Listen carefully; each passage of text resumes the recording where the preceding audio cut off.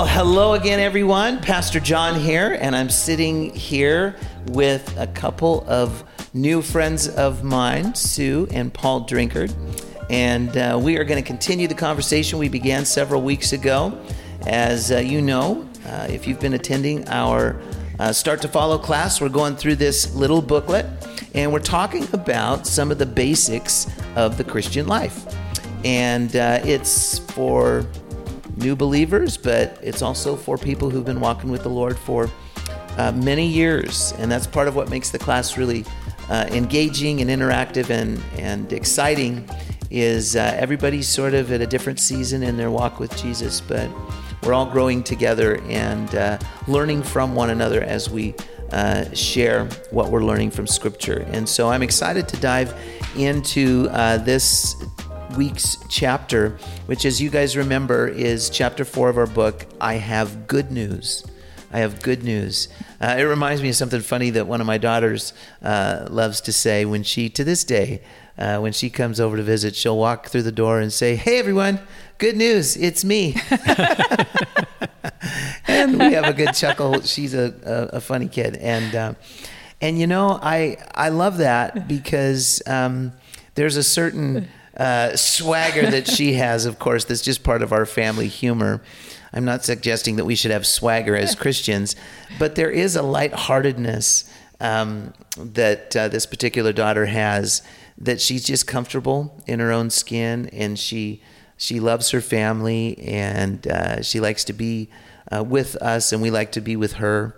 And she's like, here we are. Let's just enjoy each other. And I love that as sort of an opening picture, because this is the way the family of God should be. Not that we're saying to each other, good news, it's me, but good news, let's talk about Jesus, because he really is the source of our lives. And it's really cool that he calls us into this family where we get to do life together, and that he really is, our lives sort of center around him and around his word and this thing called the church. And it's a community of people that are journeying together in their faith. And so one of the things practically that is really important in our Christian lives is, how do we learn to share our faith? And as I was sharing on Sunday, it's easy to say our faith, and it's okay to say our faith, but I want to clarify something that is helpful and important, I think.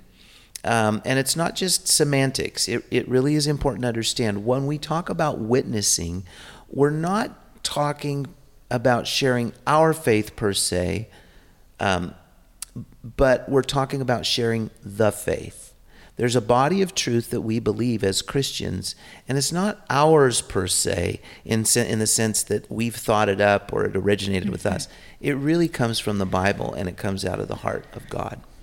And we want to make sure that we understand that, because sometimes when people think about witnessing, the focus becomes on them and their life experience and their story, and they forget Jesus is the hero of the story. And so we want to make sure that when we're sharing the faith, that it really is about Jesus. Now, of course, it includes how Jesus is affecting our lives, and that's what's so wonderful and unique about the way each one of us does it, because we all have our own unique story. And that's part of what makes it powerful, because people that we're sharing with can relate. It makes it relatable. So with that in mind, this chapter, we learned about the power to share our faith. Like, where does that power come from? How to share a simple message. So there's a simplicity to what we share. And then how to share a personal message.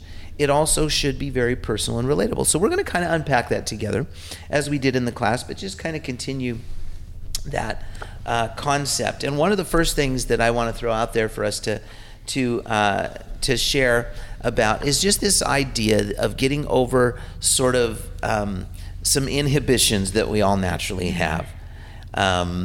First of all, let me just ask you guys this. Have you ever felt nervous about sharing the Christian faith with people in your life? Oh, absolutely. Yes. Yeah. What is it that makes you feel anxious, Sue? For you, what? Well, I think a couple things. I think one, I'm worried about saying the right thing, saying the things the right way. Yeah. And then two, fear of how they're going to think about me afterwards. Are they going to reject me? Yeah. Or, of course, focusing on myself. Yeah. Right. Yeah, but I'd be honest, I feel the same way. To this day, I have to wrestle through that a little bit. And I'm a pastor. You think, oh, John, you've been doing this for decades. It just must be easy for you. Well, sometimes it is, depending on the context. It just kind of naturally flows. But believe me, to this day, there are still times when it is downright scary for me, and I have to push through that. As the Lord is leading. I don't put a burden on myself. I don't run around, feeling like, okay, I've got to do it, in every single setting with every single person. It's not like I'm just sort of, on autopilot, doing this out of some sense of obligation. But I really try to listen to what be sensitive to if the Lord is kind of opening that door of opportunity. And so that I'm following his lead. But I'm curious, Paul, for you, what is it that makes you feel anxious at times in sharing the faith? I think that sometimes I worry about misrepresenting what I'm trying to say. Okay. Choosing the wrong words. Maybe a tendency to flower things up a little bit, and that kind of, I think, is a turn off to people, and so I get that makes me a little bit apprehensive. Mm-hmm. Yeah. And these days we live in a culture that I think is becoming even more hostile to people openly sharing their faith. And it's interesting because on the one hand, what we hear from culture is tolerance, right? And we need to be tolerant to all worldviews, but we all know that there's a caveat. And what is the caveat? They're not tolerant towards us. Yeah, it's except the Christian worldview. Yeah, except. Now, I don't think we should go around, feeling like some sort of victim about that. I think you're wise if you're just aware that that's just par for the course. And it's always been that way. I mean, you look in the early church, and some people listened, and others didn't. They rejected and opposed, but it's always fascinated me that the Lord sent prophets, he sent apostles, he sent his own son, Jesus himself, and many times people, they persecuted and stoned and killed the prophets, and some of the, disciples as well. Most of them died martyrs' deaths. So, but the fact is he still sent them. He still sent them. Why? Because some people would listen, some people did listen. And you and I are sitting here today talking about it over 2,000 years later from the time of Christ, because they were faithful to bear witness and to share the message. And so one of the things that I think helps us get over some of that anxiety, and this was pointed out in the chapter 2, is that it helps to know that we're not salesmen trying to close a deal. We're more like postmen delivering a message, and people can receive it or not receive it, but we're just delivering it. And so let's talk about that a little bit, for starters, with just how are we empowered to be able to do that? And the chapter just talked about the Holy Spirit. I want to read this scripture to you in Acts 4:31. It says, "And when they had prayed, the place where they were assembled together was shaken, and they were all filled with the Holy Spirit, and they spoke the word of God with boldness." The other scripture in Acts 1:8, Jesus had told his disciples to wait in Jerusalem for the promise of the Father, and that was going to be the Holy Spirit that would come upon them and enable them to be witnesses, starting in Jerusalem, but then going out to the surrounding area in Judea, Samaria, and the uttermost parts of the earth. So we understand today that as we take his message, first of all, that's the commission, is to take the message of the gospel to the world. But he said, but wait, don't go, don't be in a big hurry to run out and start doing it. You're going to need the helper. You won't be able to do it in your own strength. And so let's talk about that a little bit. I'm curious what your guys' sort of life experience has been in terms of the power of the Holy Spirit to sort of enable you to share the message. Can you think of times where you have experienced this, where you sensed, maybe to your surprise in some ways, that the Lord not only gave you the opportunity to share, but maybe he surprised you at how smooth it was, how easy it was, how natural it was. Have you ever had that kind of experience? Yes, I would say that when that has happened, it's usually the person sees that I behave differently than they do, or others, and they come and ask. And when they come and ask, it's not me trying to sell them something, it's me answering their question.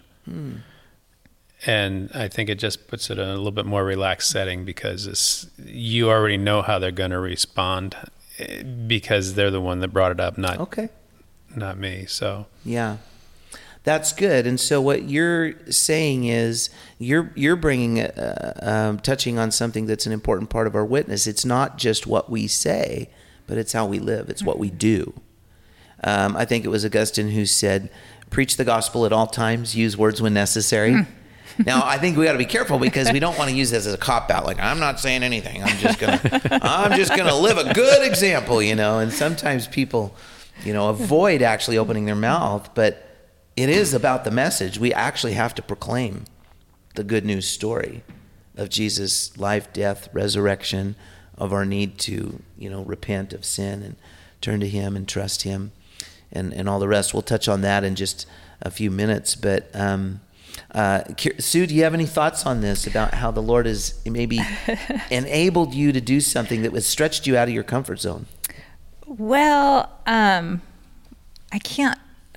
been stretched, definitely. I can't, off the top of my head, I can't think of like, oh, wow, that really surprised me. But I think about the relief of knowing that it's the Holy Spirit that's guiding us. So as I've shared with people, I want to pray and Holy Spirit, please have your words come out, and please, block any words that are not of you. So after I've shared with someone, I'm like, oh my gosh, that was crazy. But I'm like, no, you know what?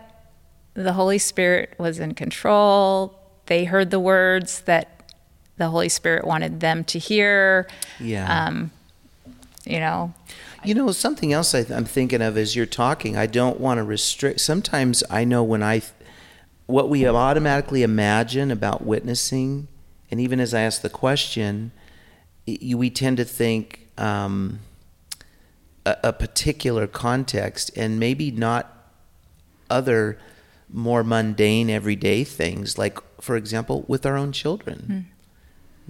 Have there been times as you raised your children in the Lord?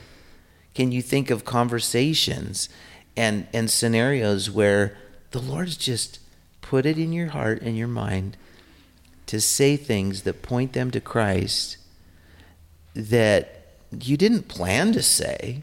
It was just the Lord spoke in those moments. I think there's probably a million little ways in everyday life where I just think of our kids going through relational struggles, friends at school, or hard circumstances, their own trials and things. And as parents, we're discipling. Our discipleship actually starts in the home if you're a parent, right? So I'm curious for either one of you, can you just, in your own parenting journey, how does being a witness to these sort of little humans that may not yet actually have their own faith, they're just your kids, but you're shaping and forming that faith by the input that you're giving them in the Lord as parents? So I'm not sure if this is what you're asking, but Yeah. like for instance, we babysit our granddaughter on a daily basis, and she's 2.5. And so just every day when we're going to eat, we say, a prayer, some sort of thanks to Jesus. And so now she doesn't want to eat without doing that. She knows that's what we do. And then if we give her seconds, pray again, if you want to. Yeah, but I'm going to start eating because I'm hungry. Yeah, that's funny. It is interesting that how formative. I just think that some of the most important witnessing that we do, we just take for granted. Right, it's that day-to-day. Because it's the day-to-day. Our habits, our routines. Because how do we learn anything in life? Before we learn to talk, we learn to talk before we learn to spell or read, because we're just listening and we're watching and we're mimicking. And in the same way in spiritual things, how do children even learn the existence of God? You teach and train them and model that and just talk about it in everyday life. That's discipleship. We're talking about following Jesus, right? The whole premise of this class is we're learning what it means to follow Jesus, and that's where it starts. And that's probably the more profound influence that you're going to have in the world, if you're a parent, over any conversation with someone over the water cooler at the office or some random stranger. I'm not diminishing the importance of those conversations. I'm just saying your greatest impact in the world when it comes to knowing how to follow Christ it takes place in the hallways and the bedrooms and the bathrooms and the minivans of life, in those conversations, you see? And so I'm intrigued by that idea, because we tend to think, cold turkey evangelism with somebody I don't even know. And I think the Lord says, well, yeah, you can include that, but what about that little person staring at you every day with Cheerios stuck to their cheeks? Yes. And I remember when our kids were little, we would, even just teaching them to read, the first word that I taught my kids was God. It's one of the easiest words to sound out phonetically. And so we opened up the very first verse of the Bible. In the beginning, God. And I just remember 4 years old or whatever, their first G-A-D. God. And then the light comes, they looked at me. Because we talk about God, but now they're seeing that word. They just discovered it. Friends, that's discipleship. Yeah. I'm not trying to, toot my own horn. I want to make it really practical. And I think when you realize who are the people that God has strategically and sovereignly placed in your life, and in those everyday interactions, that's where you witness. That's where it happens. Let's talk a little bit about the message itself. How to share a simple message. The Holy Spirit gives us the power to witness. And then, of course, there's the power of the word itself. And Paul said, I'm not ashamed of the gospel. It is the power. But we've got to actually share the word of God. And there are some things that we have to share. We actually have to say some things to people that maybe for the first time they ever hear it. It's not complicated, but it can be scary if you've never done it before. And this is another reason why it's good to even have a class like this where we just kick it around and talk about it, because it gives us practice. So let's talk about these 4 things. 4 scriptures. Romans 3:23, all have sinned and fall short of the glory of God. Realize that we're all sinners. So, Have you ever had to have that awkward conversation where you actually share with someone how you came to discover that you needed a Savior because you sinned against God, or they need a Savior because they've sinned against God? Is that something that you've had any life experience with? I remember one time sharing with a friend it was my son's friend, and he would come camping with us quite a bit. And but he was raised, I don't think he'd ever been to church except when my son started inviting him to come to church, and they were like 8th graders. And so I was trying to describe to him sin, and he did not understand what sin was. And I was trying to, do you know about Adam and Eve? And he was complete blank. So I was just, God help me. Give me the words. That's such a good example. We have experienced, because our girls, our kids grew up playing sports, and so kids were always over at our house, before or after soccer games, that kind of thing. And we had so many conversations with kids around lunch tables or dinner tables or breakfast tables if they stayed the night. And we just kind of incorporated them into our family.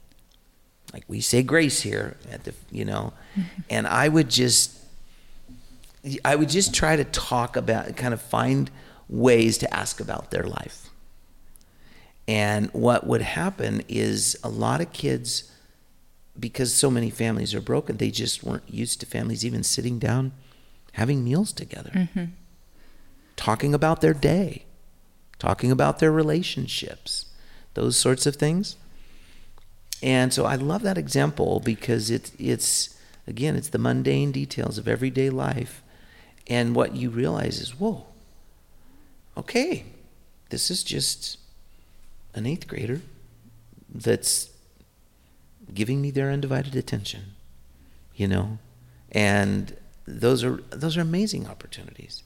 And it's amazing what can blossom out of that, because you might be the only parent they can talk to, and those are sometimes the way God surprises us, I think. So I'm curious for you, Paul, what's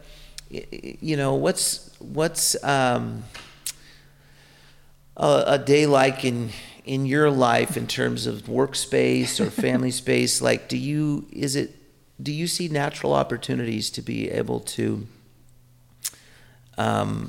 direct conversations toward the Lord, where you can actually talk about this reality that, boy, we're separated from God? And so I work for a company that is owned by a Christian family, and one of my coworkers is a Christian. And anyway, so several of my coworkers are Christians, so it's kind of different. But in my previous life, I worked in a prison, so there was lots of opportunity there. Lots of sin.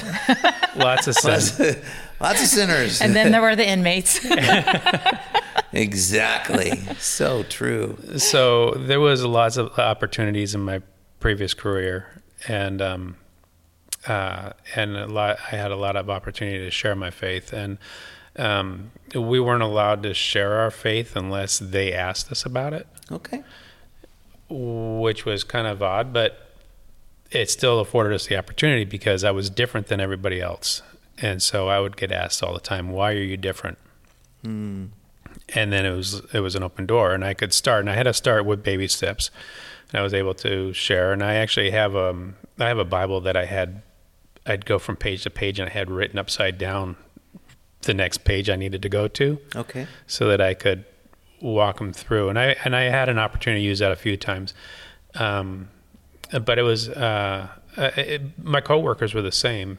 My coworkers would sometimes come and say, why are you different? And you call yourself a Christian. I've met a lot of Christians, but they're not like you. They act like the rest of us do.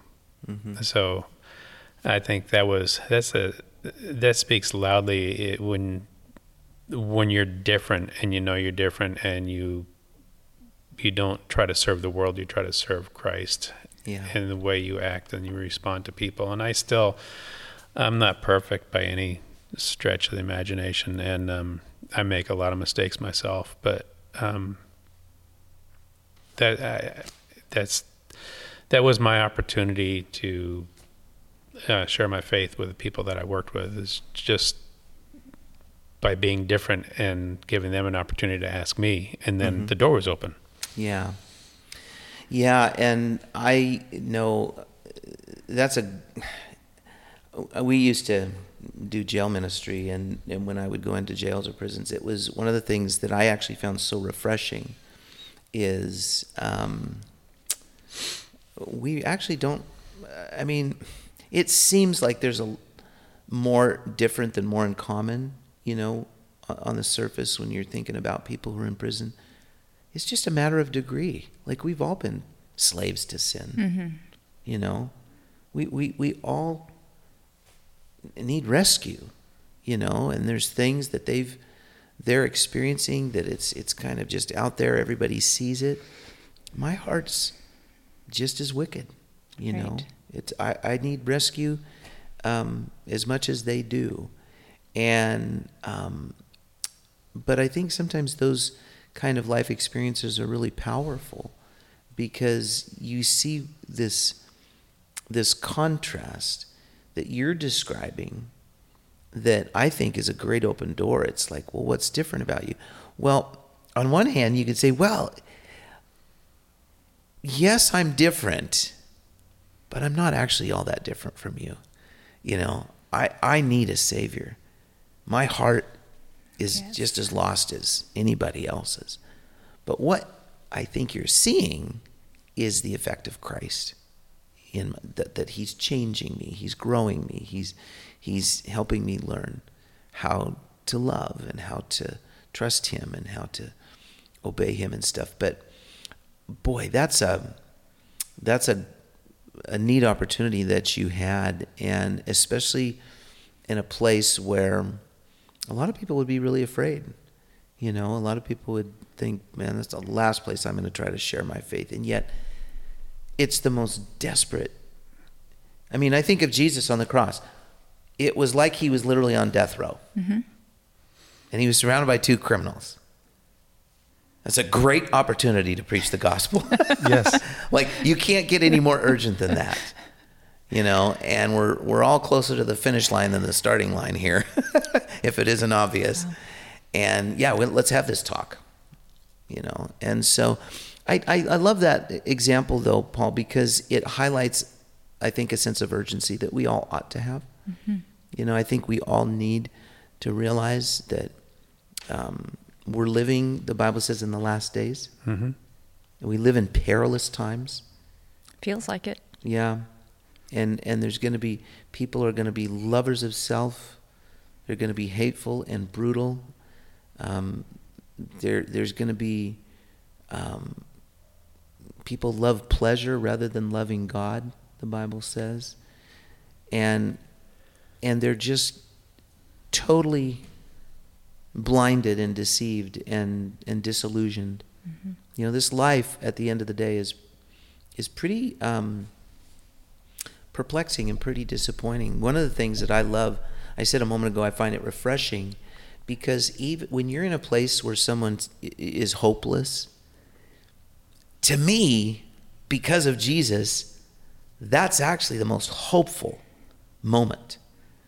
If I know somebody's hopeless, to me, I don't get down about them like, wow, their life is just, wow, this is really a hopeless situation. As a Christian, I'm exactly the opposite. I go, they are hopeless, but this situation is no longer hopeless because I'm hopeful and I can share with them.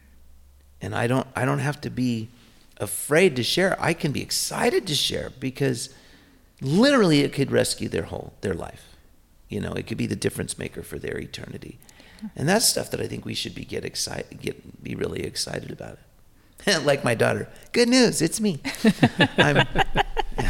Honestly, we have good news. I'm here. I'll tell it to you. And, I think that's something to be pretty excited about. Let's talk a little bit about just the the idea of making it personal. And this was kind of that third area. And the scriptures that were shared had to do with salt and light. We know that salt has a preserving influence, and it flavors things. That's a great metaphor, because in an evil world, we're to have in the ancient world, they didn't have refrigeration, right? So the way they preserved meat, for example, is salt. And in their world, when Jesus used that, it was, the idea is we're the salt that has that preserving influence in a decaying world. And salt also gives flavor. Mm-hmm. And man, when our lives are salty, it adds I think a zest in a way to people's life experience. In other words, they get a taste of Christianity by their life sort of touching up against ours. And they're like, I like that. That's different. Have you ever done that where you've eaten a particular food for the first time and you're kind of like, I never had that. I like that. It's good, and it's flavorful. It's maybe a new flavor. And I love that about that picture, because I think when people get a taste of Christianity, mm-hmm. I think they should say, I'm not sure what that is, but I like it, So what are you thinking, Sue? I see your gears turning there. Oh, I'm thinking about, taste and see that the Lord is good. Yes. And when we know the Lord, we have a completely different perspective on the world, and we have a different perspective on other people and loving other people that otherwise we might view as unlovable. Mm-hmm. But I think that kind of also makes everyday life a little more interesting, not so mundane, that we have joy in the exciting things, but we also find joy in the everyday, and that does make it, this is nice to be around. It's tasty, salty. Well, what happens sometimes in the church is it's like the preaching to the choir, that mm-hmm. old saying. We just got used to kind of each other and talking about things that we're all familiar with, and to be honest sometimes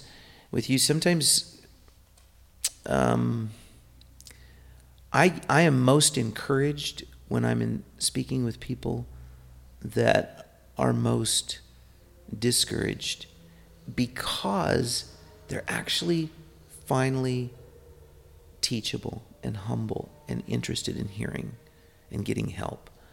Sometimes when you're having conversations with professing Christians that don't have much of a spiritual appetite because they think they've heard it all, mm-hmm.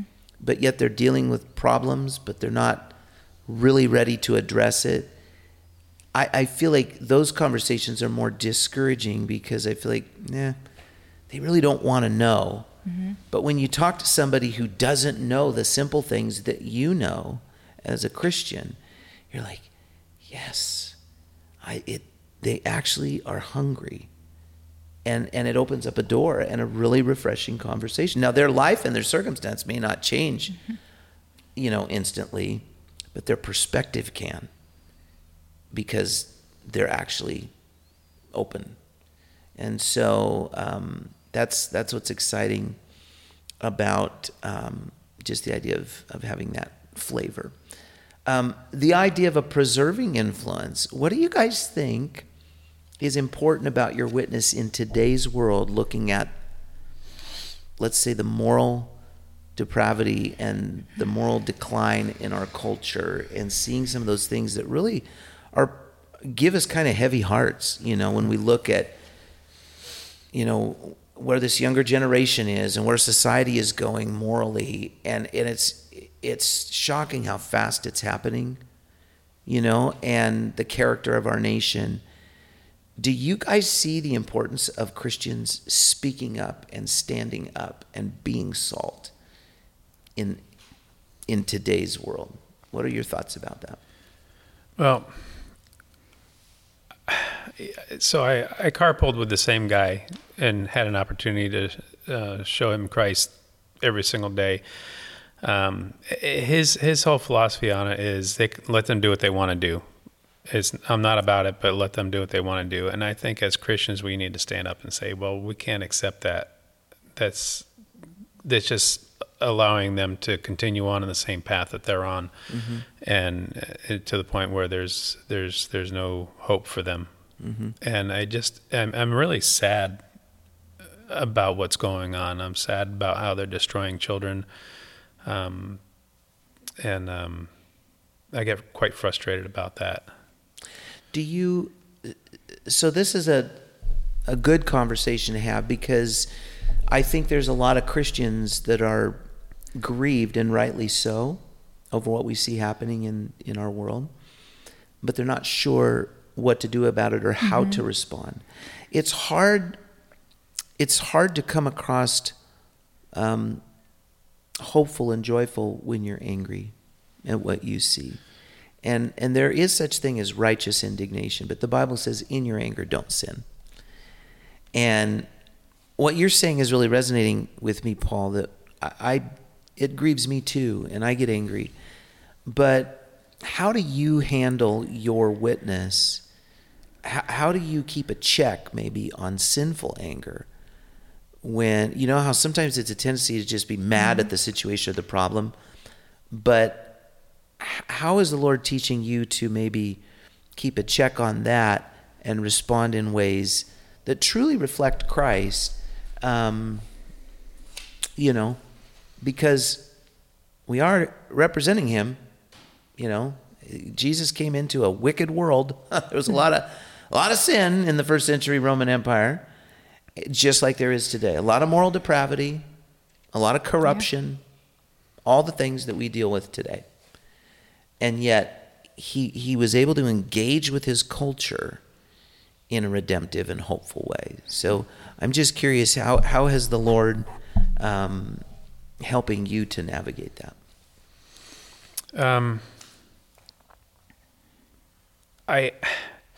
When I'm around other people and I have conversations with it, I don't think I get as frustrated as I do when we're sitting at home watching the news.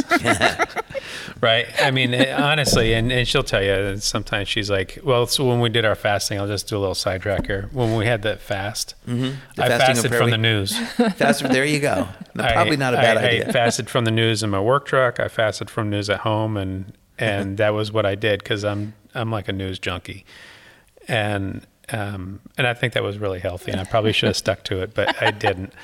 But when I'm around other people, I mean, working in the prison, we had lots of transgenders come through, and that was difficult. And I used to have conversations with like our head of psychology, and I'd come in and I'd just tell her something that was off the wall that I'd heard about, and she'd agree with it, that it was off the wall. And I'm like, well, that's how I feel about the transgender. And she'd just be dumbfounded. She didn't know what to say. And several times I'd come in and have this conversation. We had a court-ordered transgender male living in a female unit. We had multi-sex jail up in Seattle that I worked at. And so that was a difficult time for me, because we were given training how we're supposed to accept this. And I just didn't feel like I should accept it for what it was. And the training was coming from psychology. So she was the person I would come and talk to, but I would always go in there and be respectful, but I would give her something that she could look at and say, well, this is ridiculous. This is utterly absurd.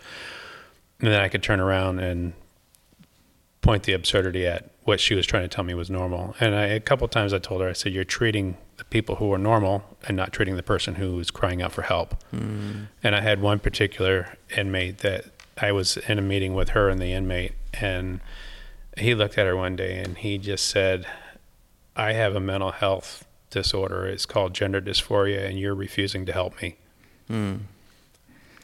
And this is after he and I had a conversation, and he wanted me to call him ma'am, and I just couldn't do it. And I told him, I said, well, you're asking me to lie, and I'm a Christian, and I can't do that because you're a man and not a woman.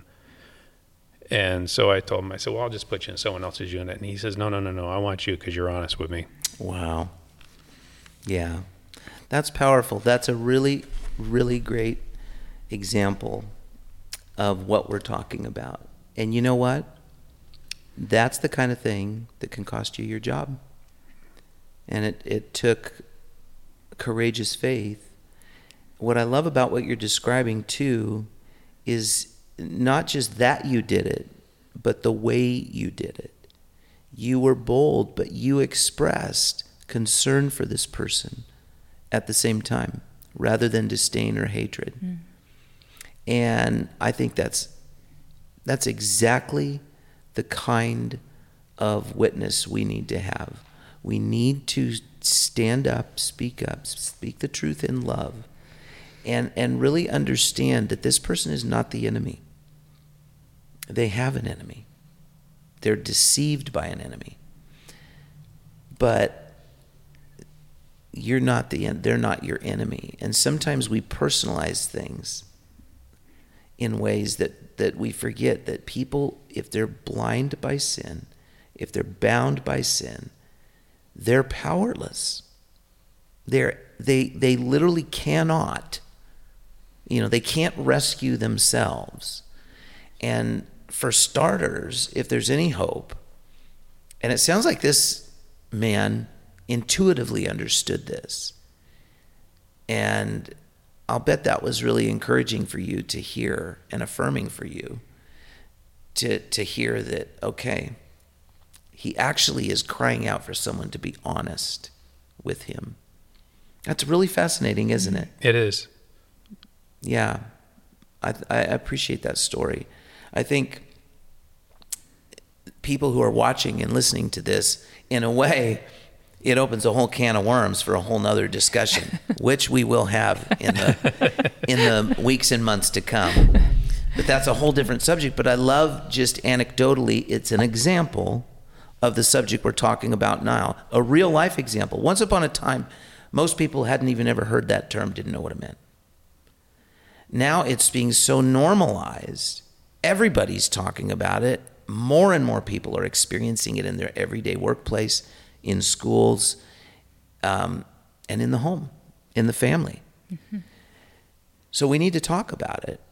But we've got to know how to talk about it in a way that actually is redemptive and hopeful and is like salt and light, and in a way that doesn't compromise truth and doesn't misrepresent the love of Christ.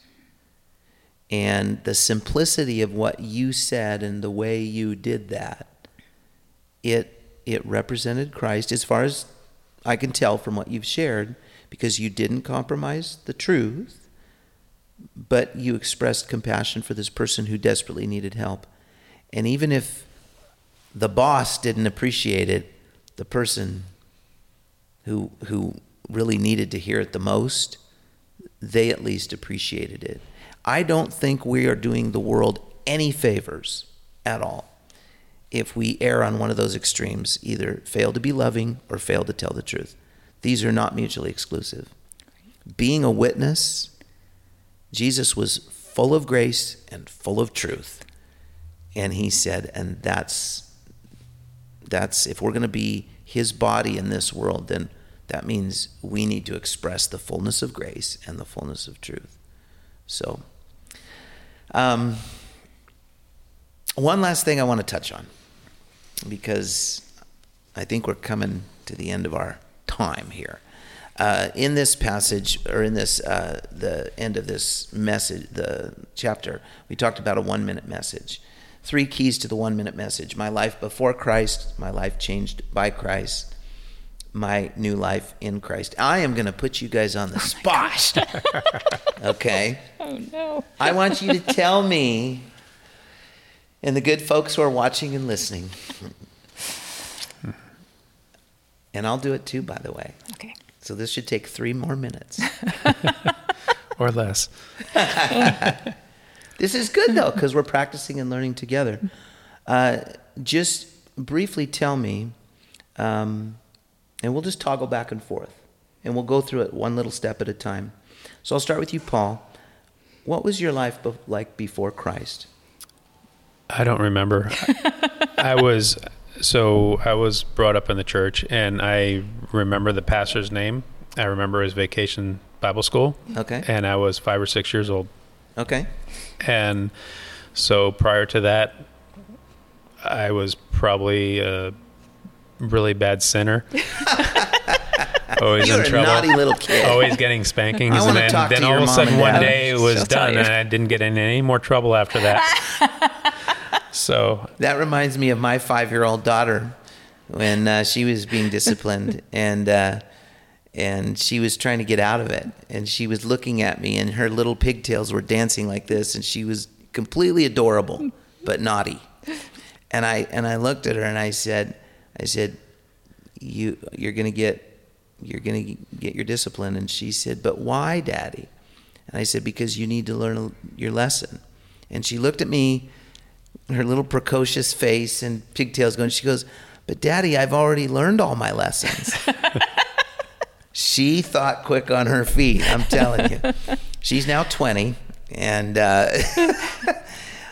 but that's funny. Do you know, you bring up a good point, because that's for some people, that's part of their testimony, and it's legitimate. It's totally okay. I think that's wonderful when you grow up in the church and you don't have this long sordid past, but yet the reality is you still were separated from Christ. Mm-hmm. Because you're born with a sinful nature. You need a rescuing, merciful Savior as much as anybody.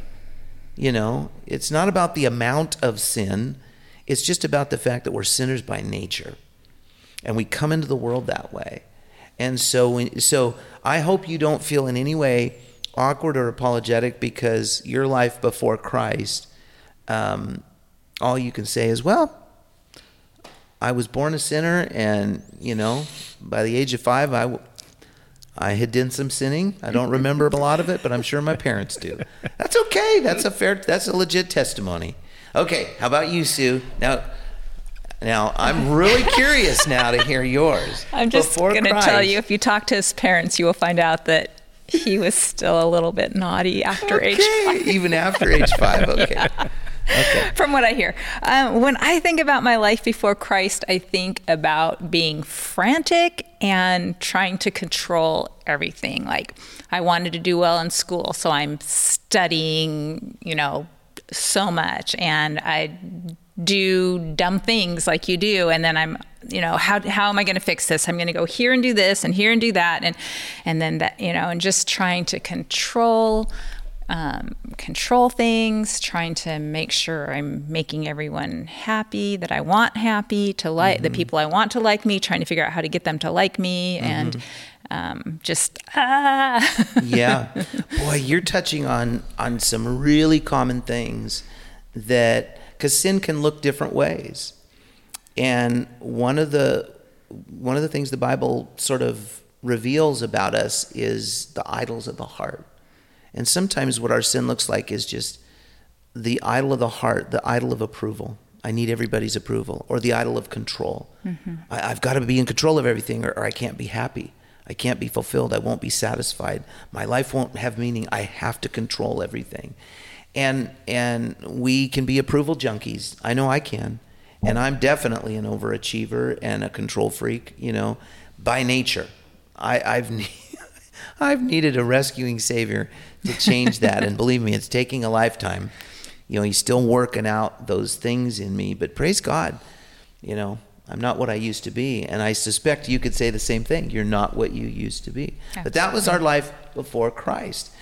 For me, my life before Christ is I was a naughty little kid at times. I wanted to be a good boy, but I became a Christian at 9 years old. But I was very aware of sin because of the grown-ups around me. I'd seen a lot of kind of worldliness in ways, and so I was aware that this world is broken. But me personally, I had this habit of lying and hiding when I would do something wrong.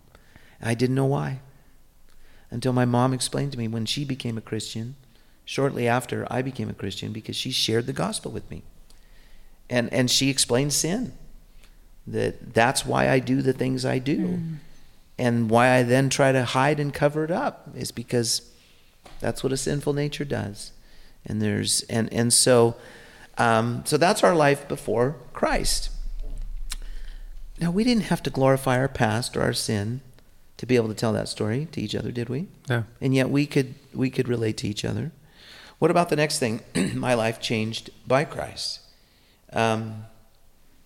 What were the things that you began looking back now, that as you've grown in the Lord, what were the initial immediate things that you could say, man, Jesus just changed me? Are there any simple things that come to mind? Well, definitely I was able to let go of some of the control and was able to sleep at night. Yeah.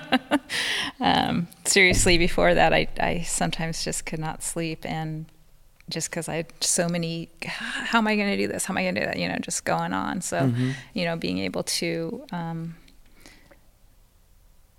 maybe I've moved on to the third question already, but just being able to know that Jesus is controlling it. I don't have to worry about that.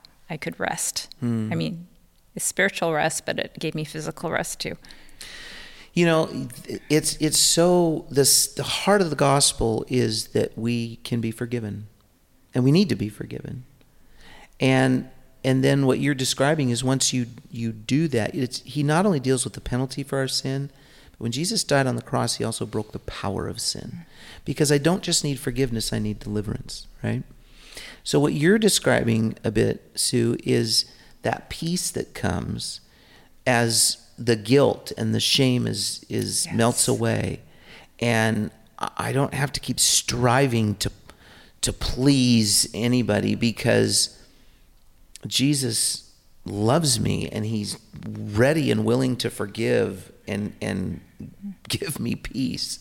Like, I don't have to worry that he's just waiting to come down on me like thunder. Right. And I think part of my confusion over that time too was trying to be good enough. I didn't know about salvation, that you could be certain of salvation. I always really believed at the point you died, you found out if you had been good enough or not quite good enough, and that would decide. When it's too late. When it's too late. Yeah. So understanding the assurance of salvation, and it's not about my acts of righteousness; it's Jesus' acts of righteousness that covers. That's credited to our account. Yeah. And you, being an accountant, you get that, don't you? Then, it all clicked. Yes. The numbers added up. I get it. His record is reckoned to my account. And that's huge when you realize I don't have to keep striving and performing and make myself good enough. Jesus is the only one. It's only the perfect record of Christ that counts in heaven. And so that's something that we have to receive by his grace and mercy. We believe and that he offers it. We believe we need it. We receive it. And then how about you, Paul, after Christ, or changed by Christ? What were some of the ways you recognized you needed to change and Jesus began to change you? Well, I think that continues on today. As a kid, I think I fell into a lot of traps with sin, and I just because I got saved at age 5 or 6, I was still a sinner afterwards too. And but I just think just through maturity, understanding God's word by reading it and studying it, I think it helps you to understand that you need to make a change in your life, and you need to do more to serve him and not serve yourself. And the world kind of shows us that too. Yeah. That's so fundamental to walking with Christ, is recognizing that it's not about me, and and I don't live self-oriented, but I start to be Christ-focused and others-oriented in a life of service, is a huge change. You know, when the world revolves around you and you're the king on the throne, it's very isolating and lonely. And when you finally realize, it's not actually the way reality is, you know, and it's very liberating to discover. And it's paradoxical, isn't it? Yeah. If you want to experience life, Jesus said, you got to be willing to lose it if you want to gain it. If you want to be great in the kingdom of God, you be a servant of all. It's just counterintuitive to the way we naturally think, and yet it's so liberating and so true. So that's a good example of the change that Jesus makes. And those are the kind of things that are part of our witness, you know. I'm no longer the hero of my story. Jesus is the hero of my story. So, and then the last thing, your new life in Christ. We are kind of covering that as well at the same time, I guess, you know, just talking about the peace that we have. Let's finish with this. What is your ultimate purpose, Sue? What do you see your ultimate purpose now? And how do you see the Lord helping you to walk in that purpose? Our purpose is to know God and make him known, right? Yes. Yes.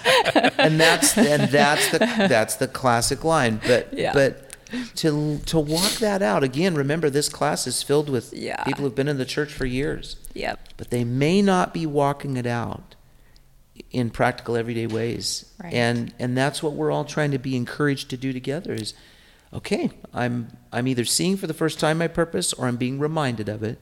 But I really am more intentional about walking it out. Are there some ways that the Lord's showing you that? Well, as we talked about before, like when raising kids, you have that captive audience, and we spend a lot of time with our granddaughter, so I'm trying to be maybe more intentional with her than I was even with our own kids, just knowing the time is short. And I think also trying to pay attention and just be willing to make just little Jesus comments about, all about town, whatever you're doing, you're at the grocery store or library, whatever, just not being afraid to say, oh, look what the Lord did for me, or thank you, Jesus, or just something, just to not be afraid to include it naturally in everyday life. So much of, I think, the witness is, and it starts here, but it continues in this way, it's simple awareness. Do we walk in the awareness that we are filled with the Holy Spirit? I mean, we are walking and talking with the Lord all day long. And when you simply, I think so much of when Paul over and over in his epistles talks about life in Christ and walking in the Spirit, it's just a way, I think, of saying, this is who you are. So live like it, just live in the awareness. I am in Christ and he is in me. And we're in this world as well. And they don't know. The world does not know yet. And so we get to bring that message. And so just, I think, simply living in the awareness of it, we'll start to see. Do you know that Jesus said in his Sermon on the Mount, blessed are the pure in heart, for they shall see God. And I think perhaps there's a couple of ways to look at that, but one of the ways that I look at it practically is if we have a heart for the Lord, we're going to see him in everyday life. We're just going to see him in everyday life. And that alone gives us a wealth of opportunities to respond in ways that are kingdom-minded. Paul, how about for you? What are some things the Lord's teaching you about your purpose in following Christ and moving forward as his ambassador? Well, I think I need to learn to have some more grace for people, because I'm not a very nice driver. and that's what my job is now. I'm driving every single day, and just learning to have grace with people is important. And so I think he put me in this position so that I could learn to have grace. And it's funny because my working in the prison, I think I was harder on my kids than I was on the inmates because I expected more from my kids than I did from the inmates. But I had a lot of grace with the inmates to the point where I would even apologize if I did something wrong, which was uncommon. And but I think that's one of the areas that I've struggled with. I think what you're saying is going to be encouraging for someone watching and listening in on this conversation, because you guys are middle-aged and you raised your kids, and I know I'm there too. What? But you know what? I know it goes by quick. But here's the thing. We're still children of God. We're still growing. Yes. We're growing in grace.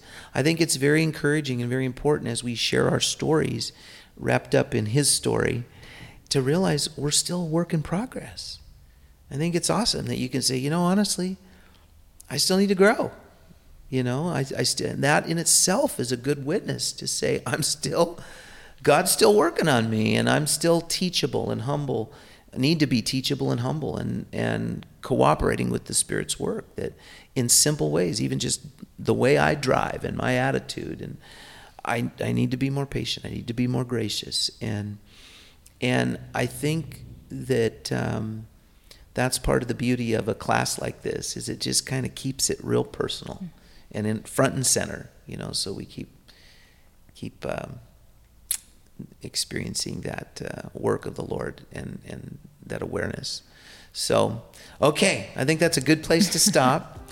Thank you, guys. It was good to chat with you guys through these things.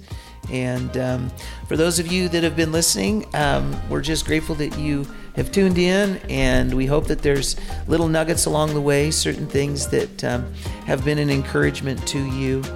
We hope that you will also share this with a friend, either sharing through social media or just in life, just things you've picked up, that you will take advantage of those relationships and circumstances and conversations, and just realize you are a witness, and living in that awareness that you're reflecting Christ wherever you go. And it's a wonderful privilege that we have. And if our lives have been so transformed by Jesus, then it's important that others see that. Not that we're drawing attention to ourselves, but attention to Him. And the Bible is very clear about the importance of simply a good example. And that's how all of us have learned and grown, and will continue to do so, is looking at the example of Christ, but also the example of Christians, other people who, it's like seeing Jesus with skin on, the body of Christ, seeing other Christians. And we need to be aware of that example. It's really, really important. So God bless you. And next week, we're going to unpack another important subject of decisions. How do we make decisions as followers of Christ? How do we know God's will, and what does it mean to do God's will? And this, I hope, is something that you will begin even now to read ahead, do your homework, think about this, pray about this, and come ready to talk about it some more together on Sunday morning. God bless you. We'll see you Sunday.